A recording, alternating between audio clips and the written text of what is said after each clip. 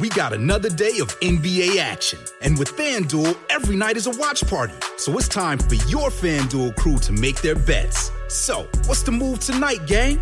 You know that new customers who bet $5 get $200 back in bonus bets if you win. Woohoo! We're heating up, fam. You just can't miss tonight. Bet all the stars with all your friends and make every moment more. Only on FanDuel. New customers bet $5 get $200 back in bonus bets if you win. Make every moment more with FanDuel. It goes down in the DM. It go down in the DM. 21 plus and present in Virginia. First online real money wager only. $10 first deposit required. Bonus issued is non-withdrawable bonus vest that expires 7 days after receipt. See full terms at FanDuel.com/sportsbook. Gambling problem? Call 1-800-GAMBLER. Okay, round two. Name something that's not boring. A laundry? Ooh, a book club. Computer solitaire, huh? Ah, oh, sorry, we were looking for Chumba Casino. That's right, ChumbaCasino.com has over 100 casino-style games. Join today and play for free for your chance to redeem some serious prizes. ChumbaCasino.com. No purchase necessary. Void where prohibited by law. 18 plus. Terms and conditions apply. See website for details. True Crime Brewery contains disturbing content related to real-life crimes. Medical information is opinion based on facts of a crime and should not be interpreted as medical advice or treatment. Listener discretion is advised. I will always trust my inner voice. If it makes me feel uncomfortable or nervous, I will say no. I will say no. I will love myself enough to ask for help. I am strong, smart, and trust my instincts. I will call someone I trust when I am in trouble. I will always carry my cell phone. I will never let a friend leave in advance. I will check on friends when I haven't heard from them. I will always use the buddy system. We will help save the next girl. We will help save the next girl.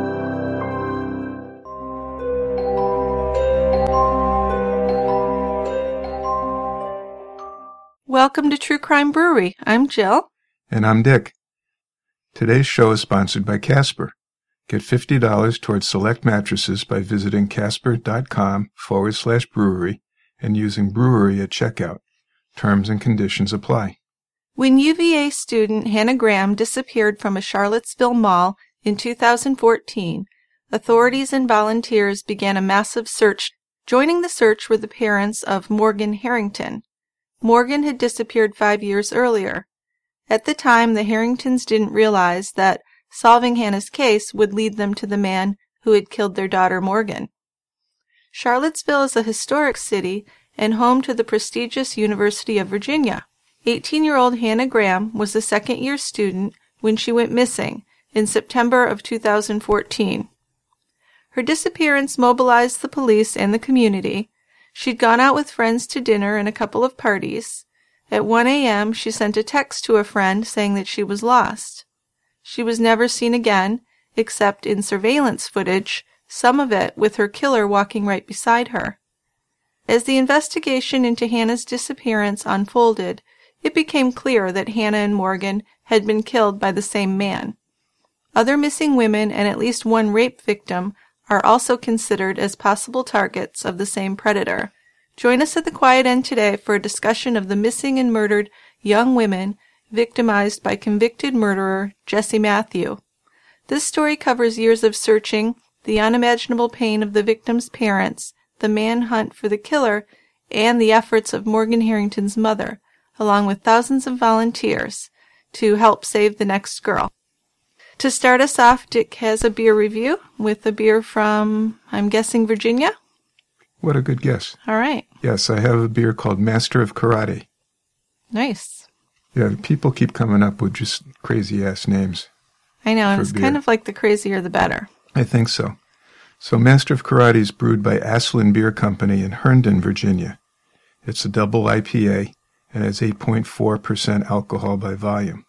So it's another one of these newfangled IPAs. It's more fruit-forward.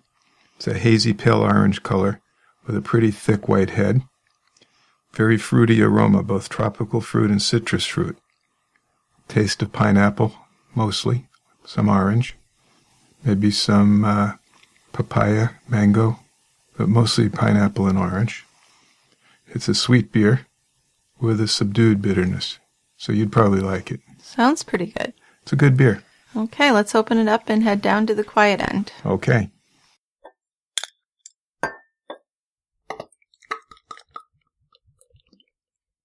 So not too many people here at the quiet end today.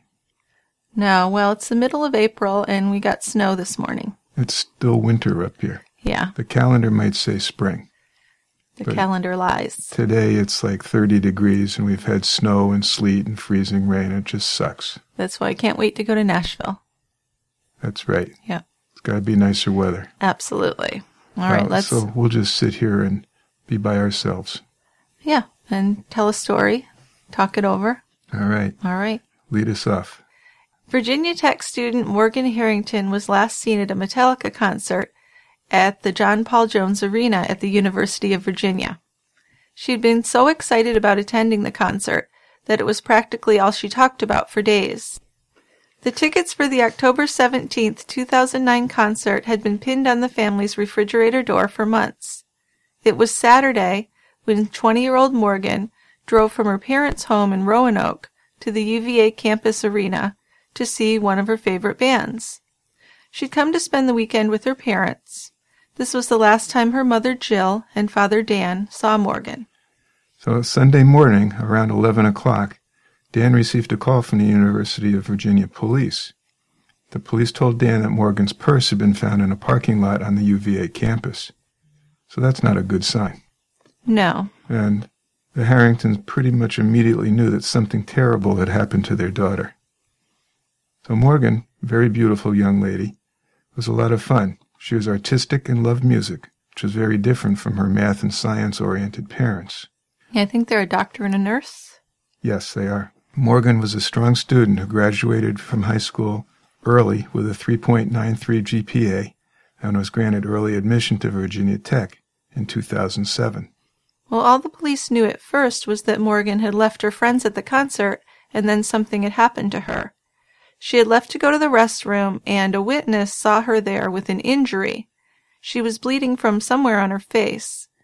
It seemed that Morgan had fallen somewhere between her seat and the restrooms. Then she left the building, and she wasn't allowed back in. So do you think she might have been drinking or something?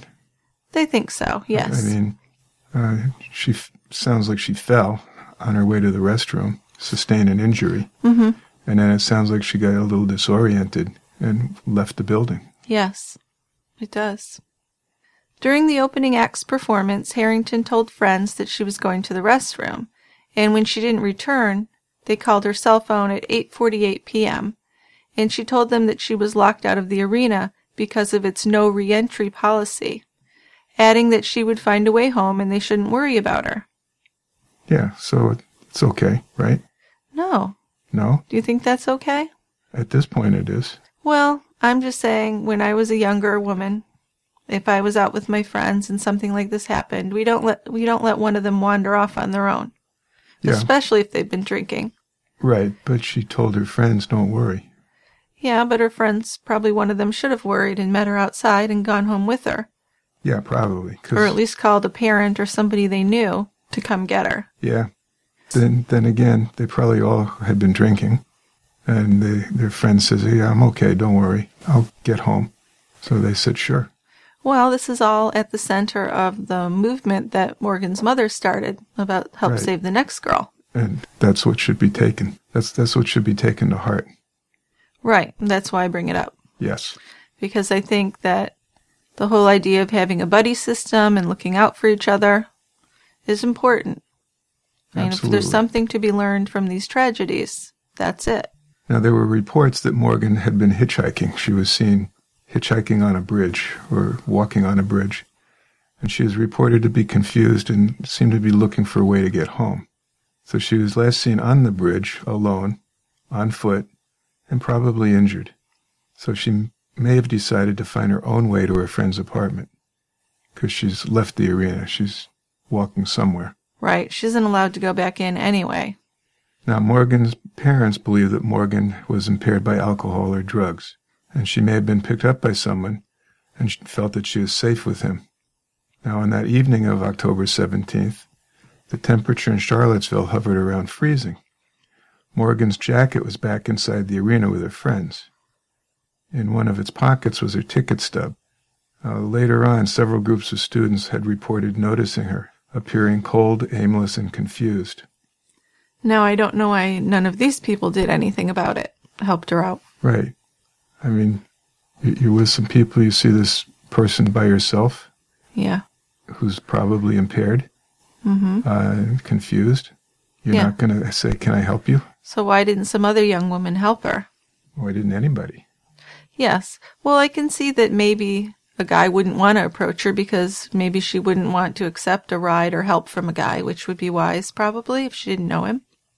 But why couldn't another woman, another student, help her? Yeah, or a couple people. I mean, it sounds like there are groups of people. Sure, there were. I mean, it's a college campus. Yeah. Right. But we'll find out that her murderer was actually a taxi driver.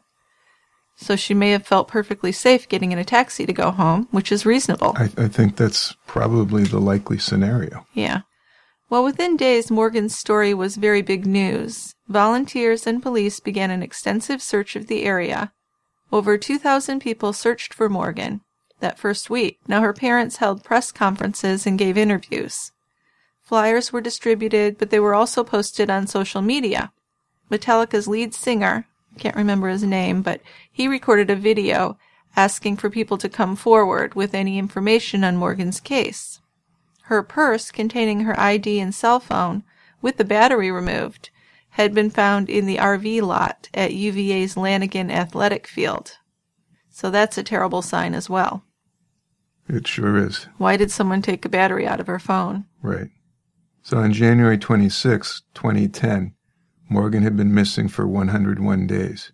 And on that day, Dan Harrington received a mid-morning phone call from a reporter in Charlottesville who asked, "Do you have a statement to make regarding the discovery of Morgan's remains today?"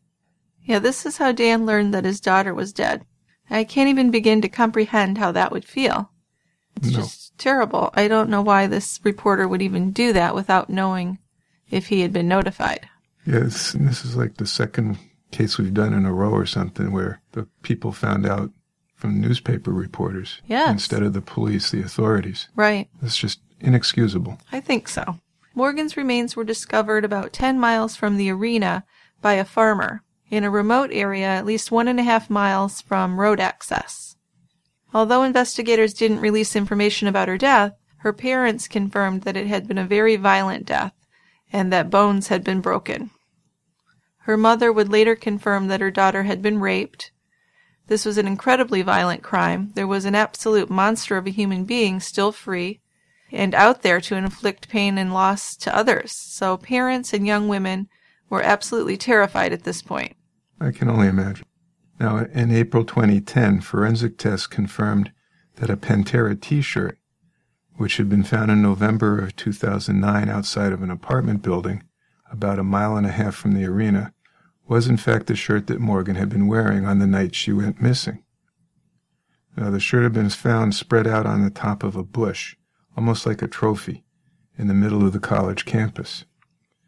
Morgan's DNA was found on the T-shirt, but there was also unknown DNA. And this unknown DNA matched foreign DNA that had been found in evidence in a 2005 rape case that was 100 miles away. So this is kind of your blind hit. It is, yes. It really is. In the fall of 2005, a man attacked, beat, and sexually assaulted a young woman in Fairfax, Virginia.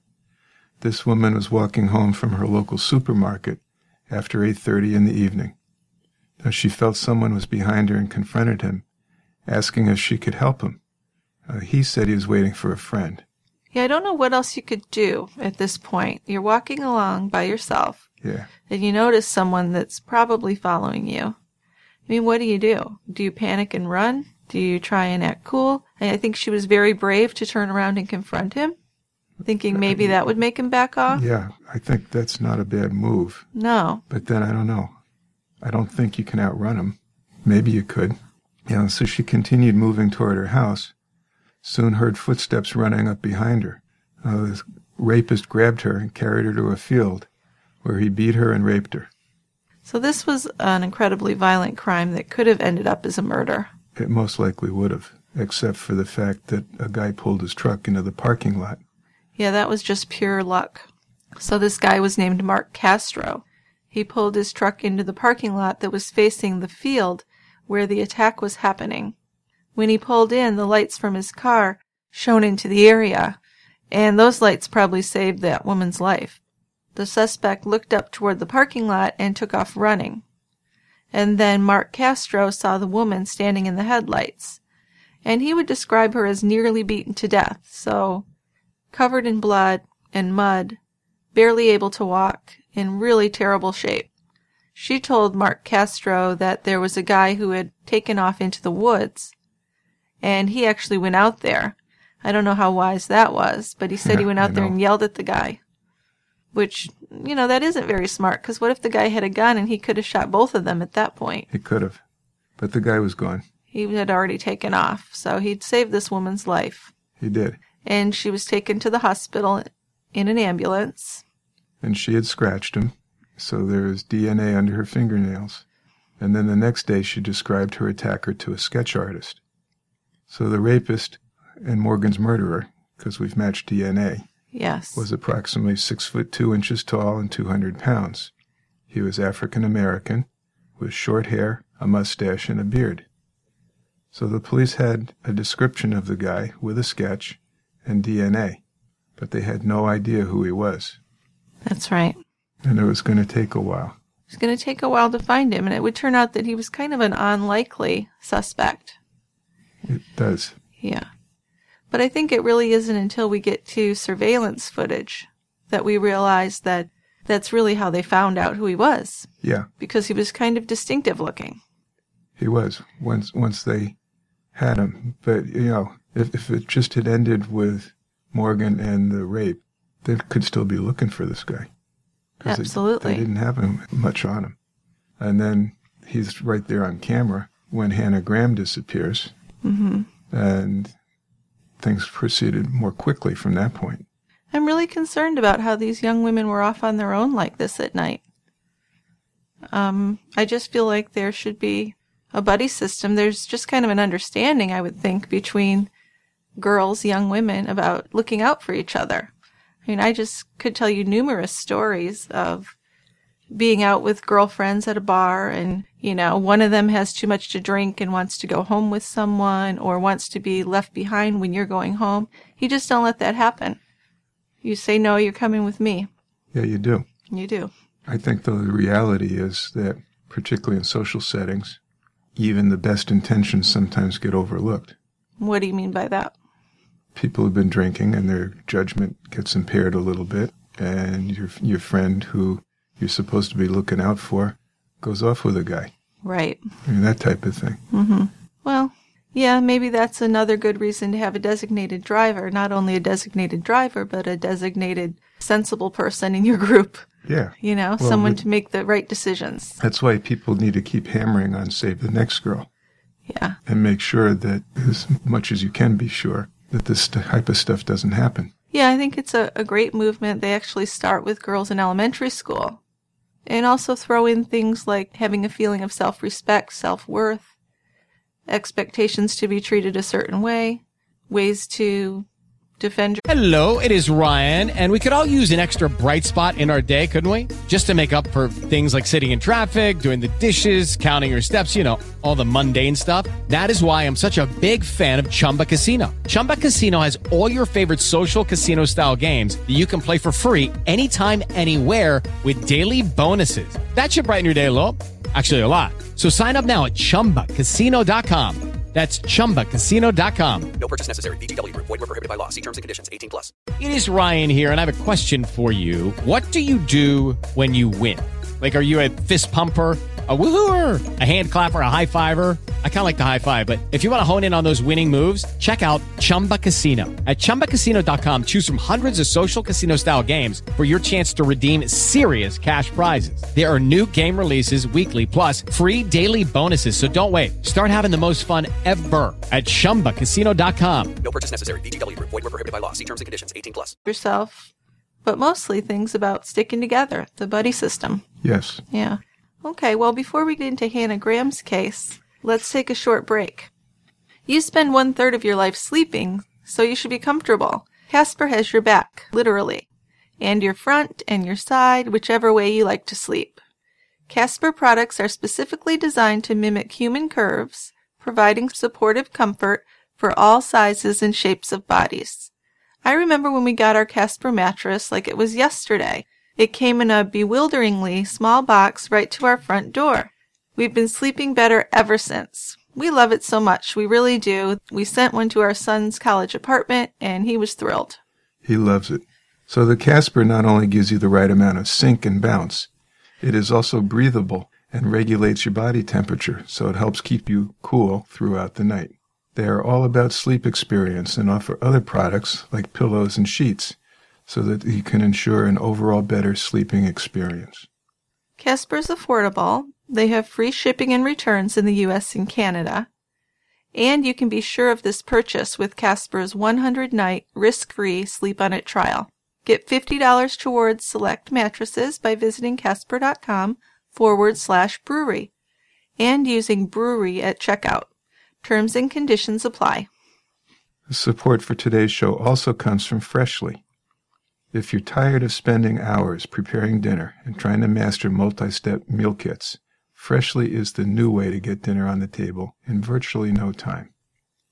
Their chefs cook and deliver delicious, freshly prepared meals so you can eat healthier without any of the work.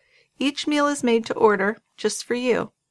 And with a rotating weekly menu of more than 30 options, there's always something new to try. Better yet, Freshly's chefs and nutritionists make sure that every meal is all natural, nutritious, and made with only high-quality ingredients. So you can come home late from a long day at work and have a delicious chef-cooked meal waiting for you. Jill and I recently tried the Southwest Veggie Bowl. We came away really impressed with its quality. It's got great grains like lentils and quinoa, along with corn, black beans, and sweet potatoes. Everything we like. It's a super filling dish and has a nice little spicy kick to it. Yeah, it's really the perfect portion. It's not huge, but it's definitely substantial. It is. Freshly makes it easy for you when you just don't want to cook. Order Freshly today and see what it's like to put zero effort into making dinner. Go to freshly.com/brewery to get $20 off your first 6 dinners. That's $20 off plus free shipping at freshly.com/brewery. And last but not least, support for today's show also comes from Grove Collaborative. Grove Collaborative makes it easy to discover amazing natural home and personal care products.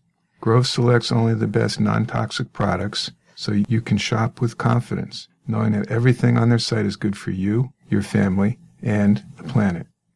I love how Grove offers us the non-toxic products we love without having to make any commitments, with price matching, free shipping, and a 100% happiness guarantee. With their own safe, effective, and affordable Grove flagship products, as well as amazing brands like Mrs. Meyer's, Method, 7th Generation, Tom's, and Real Simple, Grove collects and distributes premium quality products that are all natural, beautiful, and sustainable. We've been trying to make the switch to all safe, non-toxic products for quite some time, and Grove helps us accomplish that goal. We've really expanded what we've been using. Yeah, we find that the 7th Generation brand dish detergent is really great. We've been using that. We switched, yep. And the Method shower cleaner, because the one shower we have is all glass, and that works just amazingly well. And it smells really fresh and good. Tom's toothpaste, well, that's a main company. We've used Tom's forever. Grove has a much wider array of non-toxic personal and household care products than other stores or sites, giving you more healthy options. And Grove guides are always available to answer your questions. Grove lets you set a schedule for things you use all the time, so you never run out. Now, True Crime Brewery listeners are getting a unique offer and bonus gift from Grove. Go to grove.co/brewery, and you'll receive a $30 Mrs. Meyer's gift set, plus a bonus gift and a 2-month VIP membership for free with your order of $20 or more. Now remember, that's grove.co, not grove.com/brewery. Grove makes it easy to have a happy, healthy home. So, 2014, 18-year-old Hannah Graham disappeared from a Charlottesville mall. She was a second-year University of Virginia student who was making straight A's. Smart kid, musically gifted, with a dry wit. Also very athletic, almost 6 feet tall. She stood out among the other girls on the softball team. Hannah is beyond precious to us, John and Susan Graham said in a statement released shortly after she went missing. We are truly devastated by her disappearance. It's totally out of character for us not to have heard from her, and we fear foul play. I think in both of these cases, the parents knew pretty early on that this was really bad. Well, they know their kids. Yeah, these were kids that kept in touch. This is not stuff that they would do. Right.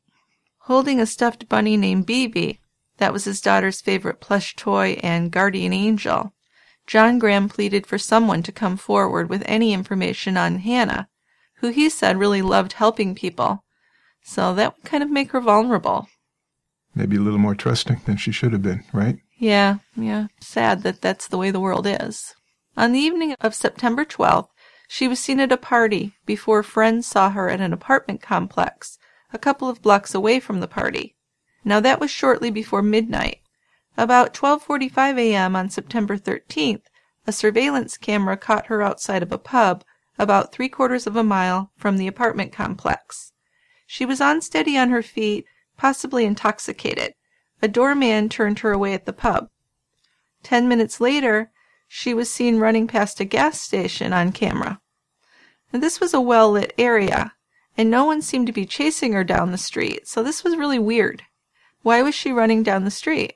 Witnesses would say they saw her 5 minutes later, about 4 blocks from that gas station. She was running toward the mall, and witnesses saw her at a restaurant in the area. And that area was known as Downtown Mall, where all the restaurants and shops were, I guess. Yeah. I've never been on that campus, have you? Yeah, I interviewed there for my pediatric training. This was a long time ago. Yeah. Thank you. Yeah. Well, I'm just saying it's probably changed a bit. I'm sure it has, but it's a beautiful setting. Yeah, it looks like it. Absolutely gorgeous. The surveillance camera at an Italian cafe captured Hannah walking along the mall at about 1 in the morning. Now, it also at the same time captured a man walking, making a U-turn, then walking behind Hannah. This was a large African-American man with dreadlocks, wearing light-colored clothing. He was about 20 to 30 yards behind Hannah. Then the last video of Hannah was from a camera at a jewelry store. This footage showed Hannah and the unidentified man walking side by side. And when police enhanced the picture, they could see that his arm was around her waist. Now, this was just chilling to see. Isn't it? Isn't it? You see her out. Because you know what the outcome is. You know it's bad. Yeah. I mean, we don't really know at this point when the police were first watching it, but you see this guy turn around and he seems to be following her. And I think, did we mention that she was kind of stumbling in an earlier one? So she seemed more vulnerable than normal? Yeah. That was mentioned, and the idea was that she had been drinking or right. was impaired a little bit. Right. So you see this girl out impaired on her own, walking around, and then this guy, who nobody who knows her knows him, so right. we know that she's with a stranger. He's not a friend. Right. And he's got his arm around her. It's chilling, really, to see. I just don't think I can overstate that. You can't. Okay. Now, there wasn't any video at Hannah's last known stop. Witnesses saw Hannah at a place called the Tempo Bar, having drinks with the same unidentified man. Now, who was serving her if she was that impaired? I mean, don't we feel like she was very impaired? Or was she just the kind person that would have drinks with this guy? Yeah, I think she was a little impaired. But you don't think she was out of her mind impaired? No, but she sounded like she was impaired enough because the doorman turned her away at another pub earlier. Right. But then she'd been running, I don't know, maybe she sobered up a little bit. Yeah, what was the running all about? Don't know. I mean, that almost makes me think like she was on some kind of party drug or something and freaking out a bit. Because she was dressed up. She wasn't in sporty clothing. No, she wasn't. And this was a well-lit area running down the street. And if no one was after her, I don't know. Plus she said she was lost, right? Yeah, she had texted some friends. A little after 1 a.m., I think that was, saying she was lost and trying to find a party. Right. Yeah, and then she and the man were seen having drinks at the Tempo Bar between 1:30 and 2. And police are looking at those pictures and talking to friends that had seen her at the bar, or people who had seen her at the bar. and they felt that she was under the influence of alcohol and maybe a little more vulnerable due to that. Absolutely, yes, I could see that. And this unidentified man in the surveillance footage is the primary suspect. Yes. Now, Hannah's disappearance made people in the community think of Morgan's disappearance and murder that happened about 5 years earlier. The largest search in Virginia's history was launched for Hannah. Hundreds of volunteers showed up, and that included Morgan Harrington's mother, Jill. On day 6 of Hannah's disappearance, police got a tip that helped them identify the man in the surveillance videos. So it had taken a few days. And they went ahead and searched his apartment and car. So this man was Jesse Matthew, and his name was leaked to the media. Jesse Matthew walked into a police station on his own and said he wanted to get a lawyer, but he was not willing to make a statement or submit to any questioning. So with no real evidence, really nothing to hold him except that he is seen with her, police weren't able to hold him in the station. But then they did put 24-hour surveillance on him, which was wise. Well, they had to. I mean, because they know that's him on the surveillance cameras. Yeah, so he's by far suspect number 1. He is. Now, within hours of the surveillance being started, Jesse drove his sister's car from his grandmother's house. He was sped off and somehow was able to elude the police. Now, I've heard different variations on this. One thing I heard is that the police weren't allowed to chase him because they didn't have anything to pull him over for. They had no reason to detain him at that point, so they're not able to chase him. They had to let him drive off. I mean, they were trying to watch him, right? But they couldn't, turn on their lights and chase him. No, but they lost him. And, I know. And they're supposed to be putting him on 24-hour surveillance. Well, yes, I'm just wondering if he takes off. That's my question. If he takes off really fast to leave. Well, they can take off after him fast. Can they take off fast when they're just surveilling him? Why not? That doesn't have to be with flashers going. I don't know. That's my question. You think they can? I think if you're going to do 24-hour surveillance, you're going to do 24-hour surveillance. Sure. And not say, oh, he's speeding up. We should slow down. I know. I'm just saying what I'd heard about as far as the law goes, what they're allowed to do. I mean, let's just say, what if he wasn't the guy? And they'd gone really 90 miles an hour chasing him and gotten in an accident and killed an innocent person, or he got killed. Sure. That could be a big liability for the police. I mean, we know that he is the one, but at that point they don't really know. Although, you think they were probably pretty sure. They're pretty sure. Especially after he takes off. Yeah. And in any event, no matter what the explanation was, the public was pretty pissed off that he had gotten away. Oh, it makes the police look terribly incompetent. Yeah. So now the search is on for both Hannah Graham and Jesse Matthew. They're both missing. So the public was really outraged, and police had a press conference and said they wanted to talk to Jesse Matthew. Just days after he had fled, police did file charges against him for Hannah's abduction with intent to defile. So the search was on for both Hannah and Matthew. The next few days were very tense. The chief of police was very involved, holding press conferences, speaking to the press. Police hoped that someone would come forward with information on his location, of course. Now, he had grown up in Charlottesville. He'd gone to high school there and was working at the university hospital, transporting patients. So there were quite a few people who knew him and believed him to be a nice guy, most of them. Yeah.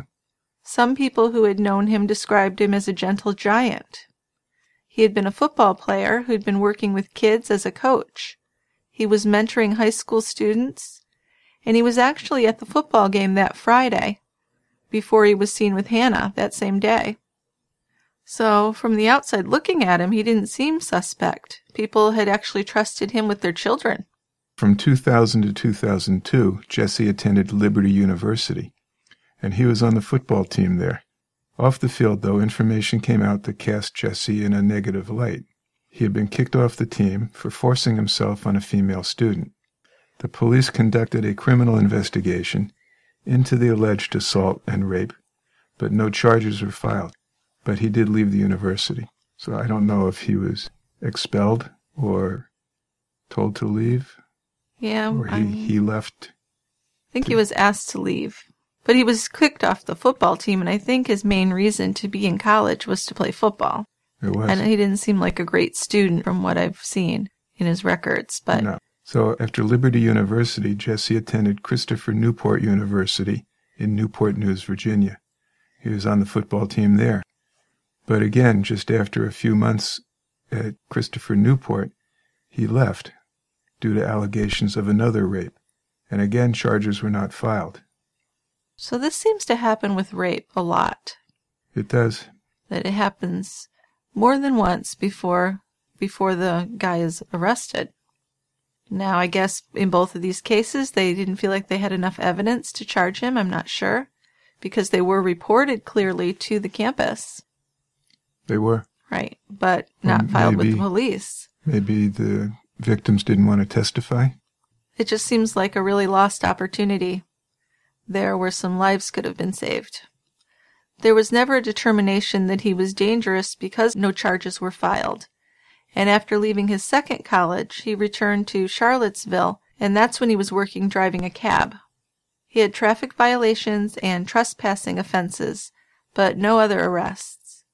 He was actually driving a cab in 2009 when Morgan was abducted and murdered. And that's what led to a lot of speculation that Morgan may have gotten into his cab on the night of the Metallica concert. She was walking around, she couldn't get back into the concert, so it would make sense that she would take a cab. Yeah, and she was going to go to a friend's place, right? Right. And probably not within walking distance. Right, so exactly. What better way to get there? I guess, it makes me think about, are cab drivers safe? How do you know? Well, at least some places you have to have passed a background check. But he would have passed a background check. Which he would have passed. Right. Same thing with Uber. I'm kind of skeptical about getting in an Uber on my own at night. I think any of those. Yeah. Yeah. You're still getting in a vehicle with a stranger. Well, the recent trip you took to your niece's shower, and you were going to take an Uber back from the airport because it was going to be late, and I said no. I know. With the Lucky Land Slots, you can get lucky just about anywhere. This is your captain speaking. We've got clear runway and the weather's fine, but we're just going to circle up here a while and get lucky. No, nothing like that. It's just these cash prizes add up quick. So I suggest you sit back, keep your tray table upright, and start getting lucky. Play for free at LuckyLandSlots.com. Are you feeling lucky? No purchase necessary. Void where prohibited by law. 18+ terms and conditions apply. See website for details. You're such a hero. Oh, yeah. But no. No. I mean, even though it was midnight, I would much rather have you in the car with me. Well, I'd much rather be in the car with you, too. Than riding home with a cabbie or an Uber driver. Because you just don't really know. You don't. Not to be paranoid. It sounds a little paranoid, but... Well, I think a little healthy paranoia is not a bad thing. Right. Well, I have a healthy paranoia, that's for sure. So a week after Hannah went missing, Jesse's still on the run. Wanted poster was released nationwide. 4 days after he fled Charlottesville, he was spotted in Galveston, Texas. So that's far away. The other side of the country, pretty much. Almost 1,300 miles from Charlottesville. A good distance. Yeah. So a woman named Karen Monk was sitting in the back of her car on the beach, because you can drive cars onto the beach down there. Huh. When she saw a man in a tent a few yards away, and it was Jesse Matthew, came up to her car and glared at her. Karen Monk recognized him, and she was terrified, because she'd seen his mugshot on TV, and she knew what he was wanted for. So I think that's kind of amazing that she'd seen his mugshot on TV across the country and recognized him, although he was very distinctive looking with those dreads. He was pretty distinctive. I'm surprised she didn't shave him off. And his wanted poster had been published all over the country, so there was a possibility that it could have been seen by people from as far away as Texas. Yeah, which it was. He was. Now, this woman was pretty brave, though. She stayed at the beach and called the Galveston County Sheriff's Office. And she had to make a few different calls before she got through to someone who would respond to her. So he was actually picked up and arrested right there. Now, he was on his way to Mexico because they found a map of Mexico in his car.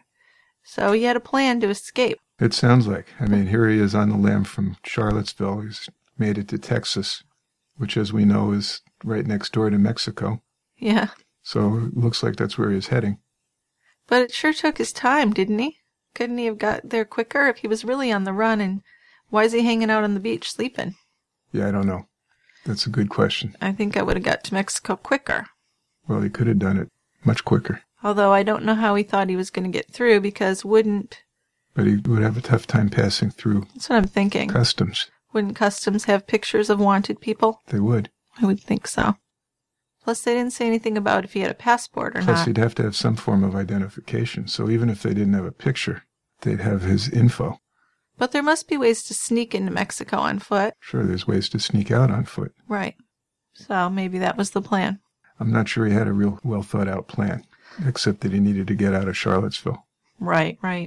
Well, he was locked up in Galveston for 48 hours, and then they flew him back to Charlottesville. He never did cooperate with the police in answering any questions about Hannah, so the search for Hannah continued.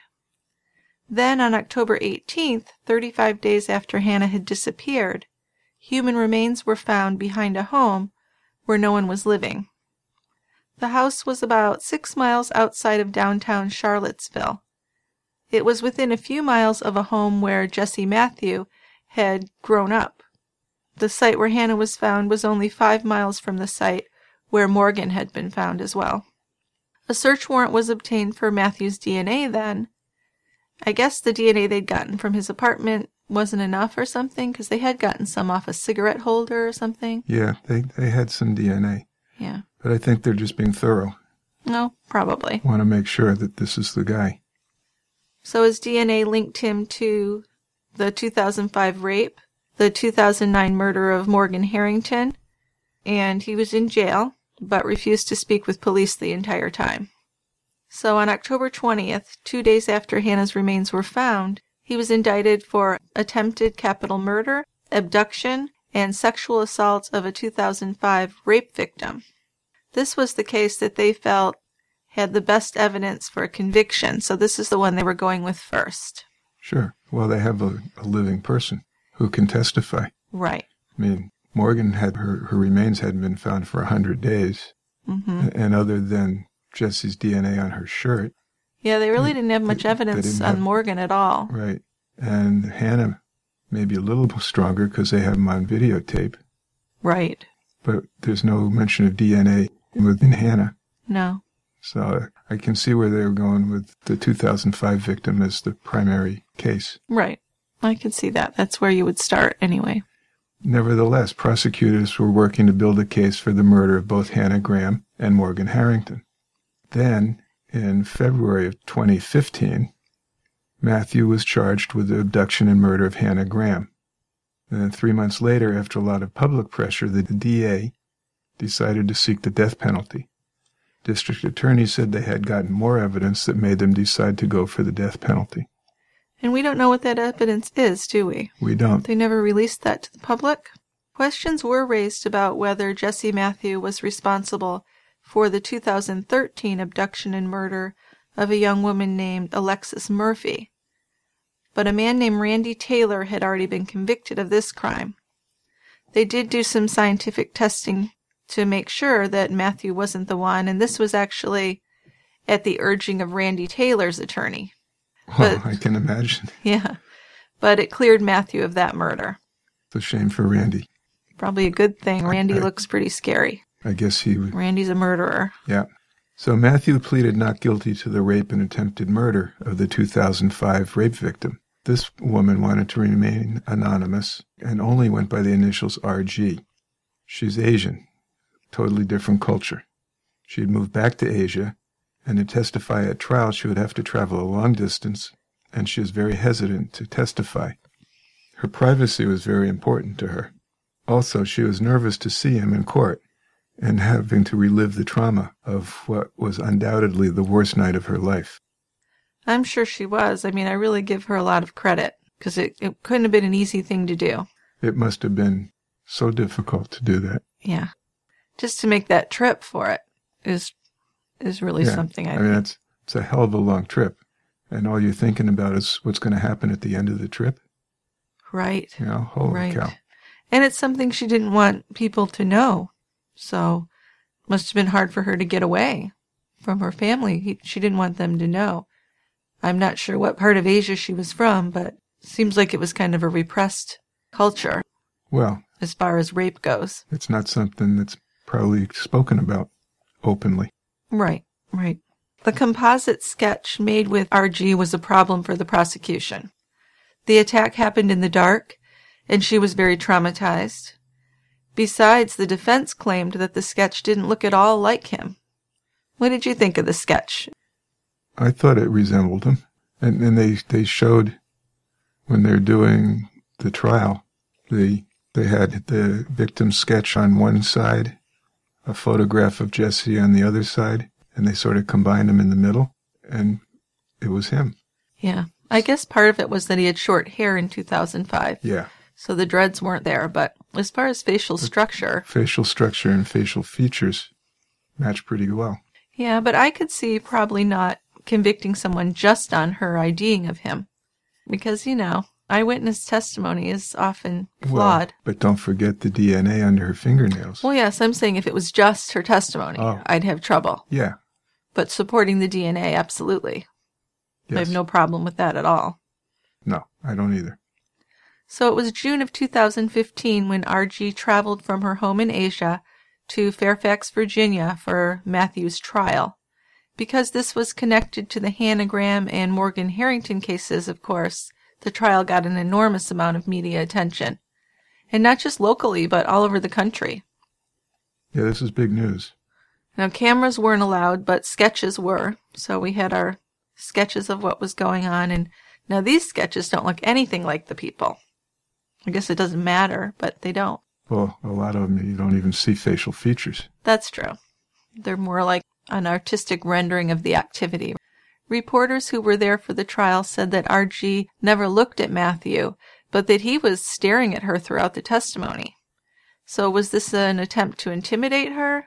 I don't know. Kind of a creepy thought that he was staring at her like that. Again, I think she's very brave. She was. So she talked a little bit about what happened that night, of course, explained the events. Yeah, she said that her attacker picked her up from behind, just like a little baby. Then she said he put her down on the ground and sat on her legs. Now, she was tiny. She's a small woman. He's a pretty big guy. He's a big guy. Yep. She's screaming and yelling as he was beating her. She said she was punching him and trying to kick her legs. He sealed her nose and mouth with his hand and he choked her. He was pulling down her pants as she struggled, and he said to her, "I will kill you. If you scream again, I'll twist your neck. Let me do this and I'll let you go." Ugh. Yeah. He dragged her into a ditch and then ran off after the headlights of the car shone on him. So there's a good chance she was going to be killed. I mean, considering what he did later. And she made a very good witness. This was an educated woman, well-spoken. Mark Castro, the man who had found her, also testified. And he said he found her confused and covered in blood. He got a neighbor there to call 911, and he stayed with her until the ambulance arrived to take her to the hospital. The way he described her condition was very important to the case, and she looked to him like she was close to death. So I think this was crucial to show actually what a brutal attack it had been. Right. Not just a brutal attack, but the shape that the victim was in. Right, so probably more than a sexual assault and rape, but an attempted murder. Yes. So the strongest physical evidence was the DNA from RG's fingernails, which matched Matthew's. Absolutely. I mean, that convinces me right there. Yeah, especially when it turned out the odds for it not being him were 1 in 7 billion. Billion with a B. Those are good numbers. So that's a pretty clear number, bigger than the world's population. I feel pretty comfortable with that. So the prosecution rested, and the defense asked for a brief recess. This recess lasted hours. Then Jesse's family was brought in the back of the courtroom. His mother was crying. So the defense had decided not to put up a defense. They had been working with the prosecution to put together an Alford plea, which we've discussed before. Why don't you refresh people's memories? Okay, well, an Alford plea is, in United States law, it's a guilty plea in criminal court where the defendant in a criminal case doesn't admit that they did the criminal act and asserts his innocence. So in entering an Alford plea, the defendant admits that the evidence the prosecution has would be likely to persuade a judge or jury to find the defendant guilty beyond a reasonable doubt. So you're basically not saying you did it, but you're saying that you know that you will probably be convicted. But you're going to get convicted, right. And this is what Michael Peterson ended up doing in the staircase case. So, the Alford plea. I don't know about the Alford plea. Well, I guess it's a way to get justice. Well, in this case anyway, it was a pretty shocking development, but the end result did satisfy the prosecution because Jesse was given 3 life sentences. Yeah, the only thing he really gained from this plea was that he didn't have to admit to what he did. So he didn't have to sit there with his parents and say, I tried to kill this woman, I raped this woman, right? Then on May 5th, 2015, prosecutors announced that Matthew would be charged with capital murder for the death of Hannah Graham. The increased charge of capital murder meant that Matthew could have faced the death penalty if he was convicted, and the trial date was set for July 2016. Then, a few months later, on September 15th, 2015, Jesse Matthew was formally charged with first-degree murder and abduction with intent to defile in the murder of Morgan Harrington, and this trial was scheduled for October of 2016. Right, but then in March 2016, in a letter to the news media, prosecutors said that Matthew would plead guilty to the murders of Hannah Graham and Morgan Harrington. Pled guilty. He didn't take the Alford plea. Right. Well, they hadn't gone to court anyway. I don't know if he had the option for the Alford plea. Yeah. So he got 4 additional life terms. Wow. Right? So he's got 7 life terms. That's a lot. That's a lot. So he will be spending his life in prison, which is about the best we can hope for. He's not on the loose, and he'll never be outside of prison. And then the one other bright thing, hopefully, is the beginning of the Help Save the Next Girl, which we talked about earlier. So this is a nonprofit organization that began as a movement to spread information and promote personal safety. And it was founded by Dan and Jill Harrington, Morgan's parents. With support from the community, Help Save the Next Girl has really grown into a national team. There's a collegiate chapter at Virginia Tech and a Maryland high school chapter at Walkersville High School. And there are, if you work for a school or a college, you can opt in to have your own chapter, which I think is a great idea. That's a great idea. So what do they do exactly? They work with groups who focus on safety and violence prevention, and they've also participated in Take Back the Night rallies across Virginia, which also bring awareness to women's issues on campuses. And then recently they branched out to the younger demographic with the Girl Scouts in Virginia. And they also keep a really strong social media presence. They gather and share information through Facebook and Twitter, and they utilize a network of followers to put out timely posts to reach a lot of people. Well, that's what you want. The more people, the more aware. So they utilize a whole network of followers to put out timely posts to reach this large number of people, helping create what they would call a zone of safety. Primary focus is to spread safety information and prevent future crimes against young women. This can be accomplished through maintaining vigilance and personal awareness. The message is that as a community, we must know our neighbors and be responsible for one another. Well, I agree with that. Absolutely. And Dan and Jill Harrington also support several other projects to honor Morgan. They have a medical school scholarship, and you can learn more about all that at findmorgan.com. She was really a smart, beautiful girl, but more than that, she was a person. And she just kind of represents so many women that have died in horrible cases like this. I mean, it's just not about her, of course. It's about all the victims that she represents. And what her parents really want to do is decrease the anguish and confusion that take over in a victim's family and be as supportive as they can. So I think there are some other missing women, too, that they are wondering if Jesse Matthew was responsible for killing. I'll bet he is. Yeah, you think so? Yeah. Yeah. Okay. Anything else to say about these cases? Tough ones to do. Well, I'd just like to remind everybody about Freshly, the new way to get dinner on the table in no time. Their chefs cook and deliver delicious, freshly prepared meals so you can eat healthier without any of the work. Each meal is made to order just for you. With a rotating weekly menu of more than 30 options made with high-quality ingredients, there's always something new, all natural, and nutritious to try. Order Freshly today and see what it's like to put zero effort into making dinner. Go to freshly.com/brewery to get $20 off your first 6 dinners. So I just have a few updates on what's going on at Tie Grabber Podcast before we get to our feedback. First, if you really like listening to True Crime Brewery and you've run out of episodes, I'd like to remind you that you can always join Team Tie Grabber. You give a small amount of financial support and you get access to members-only full-length episodes while helping to support the podcast. On our website, tiegrabber.com, you can sign up to have access to our members-only episodes, and you choose how much you want to pay, $3 or $5 a month. We have about 20 episodes now that are available, and we put out a new one every month. Over the past year, we've released some members-only episodes on Nicole Brown and Ron Goldman murders, the Diane Downs case, the murders of the Grimes sisters, the Craigslist killer Philip Markoff, and many more really fascinating cases.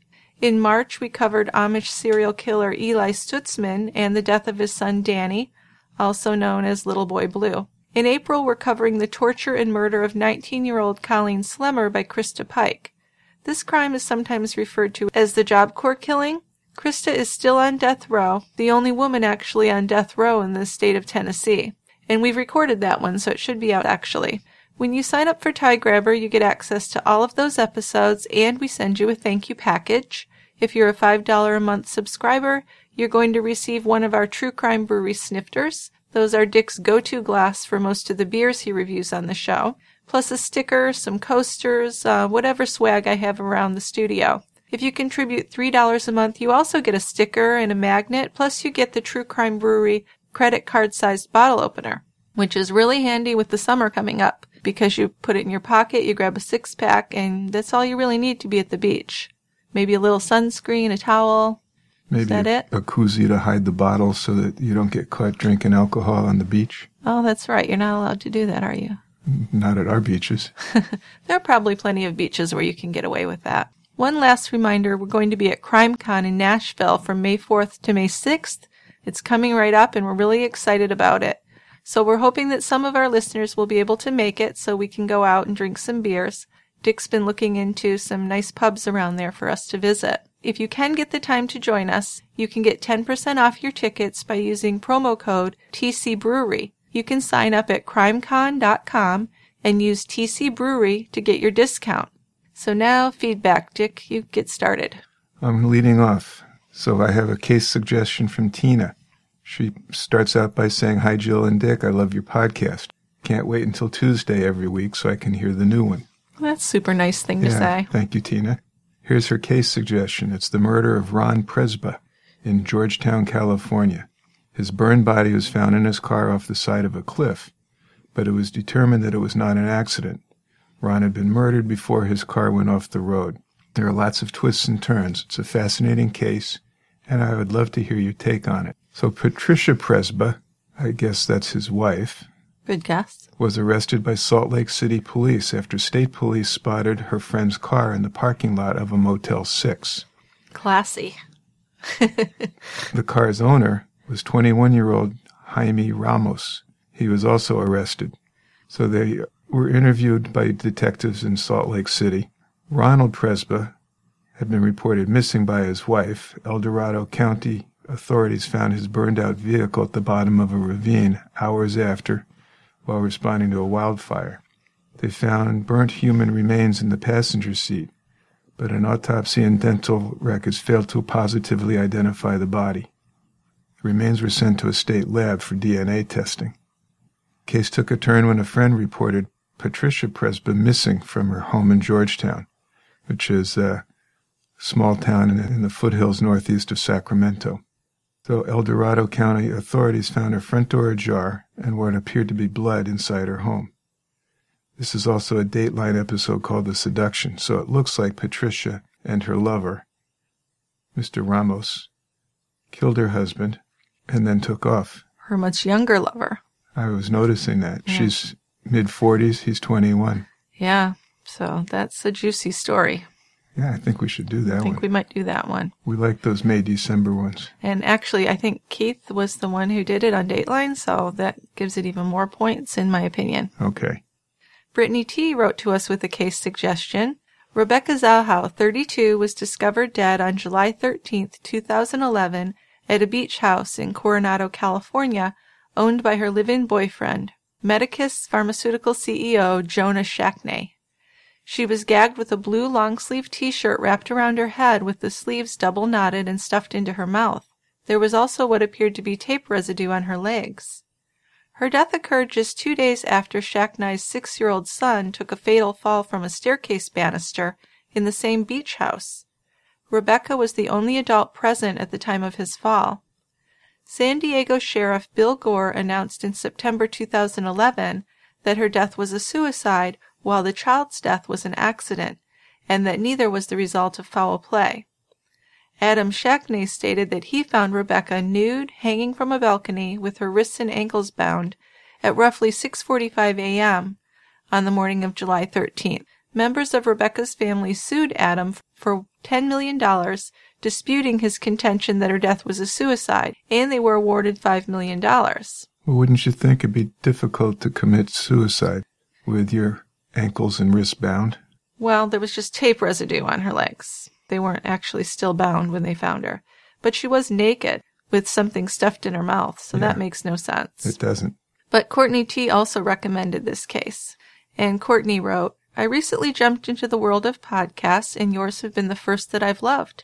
I listen to TCB pretty much all day long and can't get enough. I had a suggestion for a crime that occurred here in San Diego, California. It recently came back in the news because of a civil trial that took place that found the suspect, Jonah Shacknai, responsible for the death of the victim, Rebecca Zahow, despite police all saying it was a suicide. This is the Spreckles Mansion mystery. It's also sparked a lot of rumor about police corruption in our area, and most people that I've talked to about the case in passing seem to feel that this was a murder, as the way her body was found would be nearly impossible for her to have ended up that way on her own. Throw in the fact that her boyfriend's young son died shortly before Rebecca was found hanging in the house, and something just seems fishy.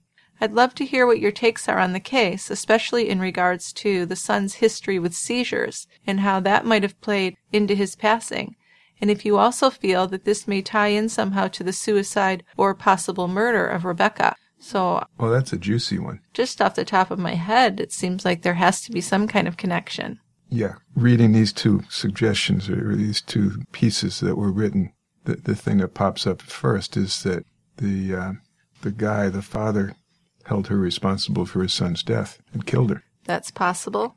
I also thought maybe the guy killed his son and she knew about it. Possible. We don't know enough to say. I mean, we're just throwing these things out there, but... If he had a seizure disorder, that might have played a role. Sure. Maybe he had a seizure and fell. Yeah. It sounds like a lot of good, interesting things to investigate. I'm going to assign this to you to research this and see if we want to do it because of the seizure aspect. See what you think. Okay. This is going to be Dick's case to look into. I'll take care of that. Okay. We have another case recommendation. You want to read that one? This is from Philip, who says, I love your podcast and have been listening for a couple of years. So he's been with us right from the beginning.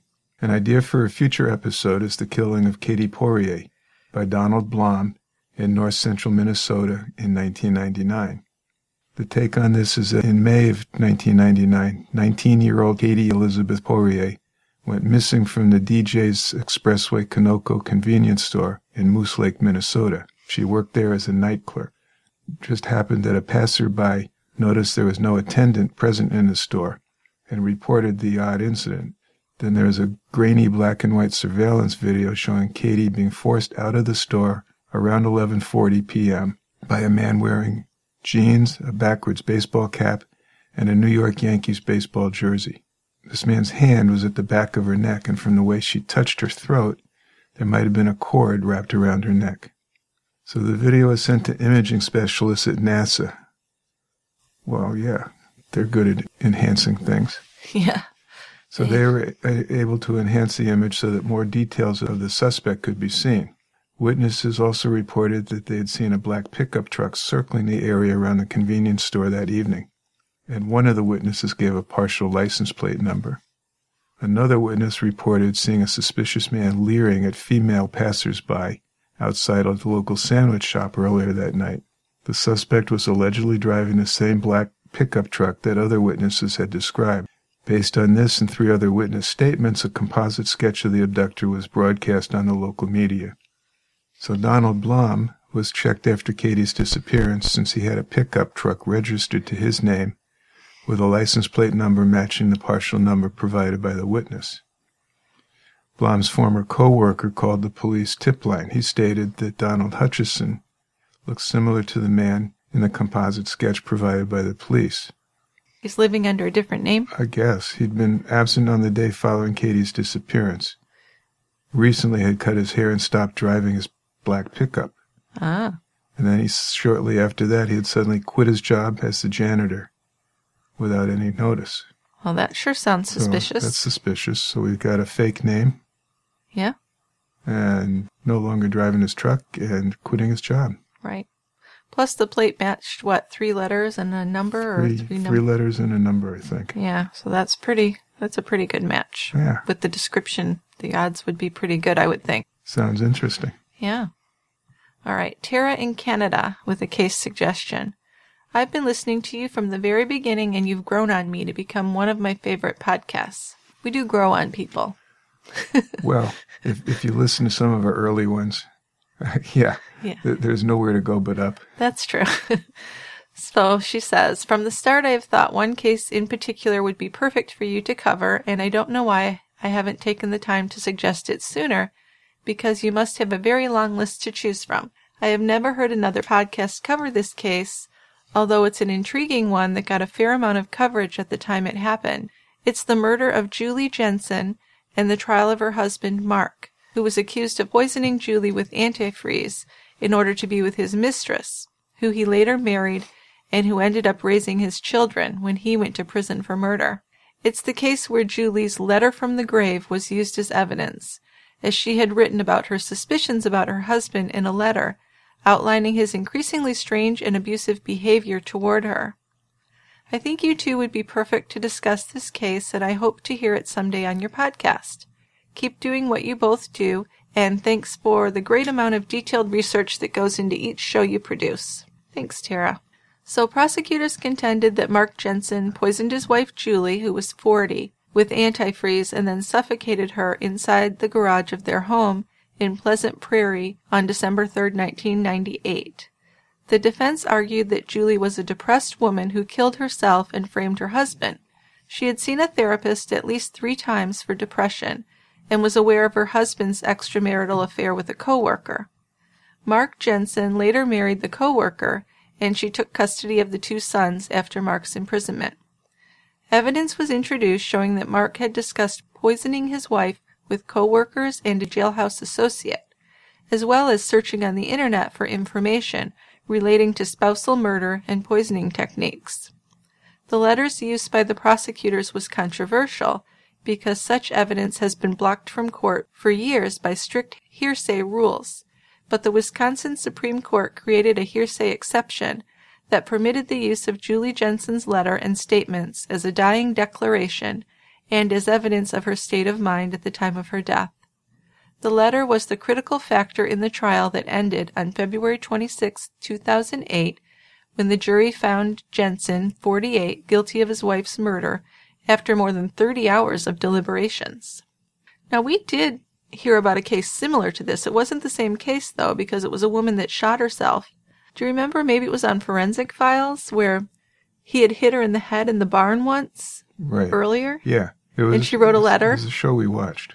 I think it was Forensic Files. They allowed it in the testimony. Yeah, she left a letter in her hutch in her dining room and told her sister about it. Very similar. It is. Yeah. All right, there's one more. You want to read the last one? One more from Kimberly P. In Trail Creek, Indiana, Hilma Marie Witte had her sons kill their father and then kill and dismember their grandmother. They attempted to dismember Grandma, get rid of her, in a garbage disposal and food processor. That is really awful. And those aren't real effective ways of doing what they were aiming to do. Oh, my God. That's so gross. Hilma was on Deadly Women on an episode titled Mommy's Little Helper. The son Eric was on Evil Lives Here. Oh, I love that show. The house the grandmother lived in is just a few blocks from where I live. Scary stuff. I have just started listening to your podcasts and have lost sleep binging on them. Thank you, Kimberly. Did you notice I've been leaving some of the compliments in our letters now instead of cutting it out?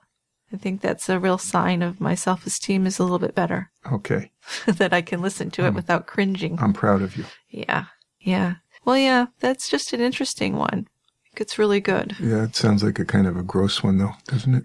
Well, yeah. A food processor? Right. Evil Lives Here, though. That's an interesting show. There have been some great true crime shows out lately. I love that one.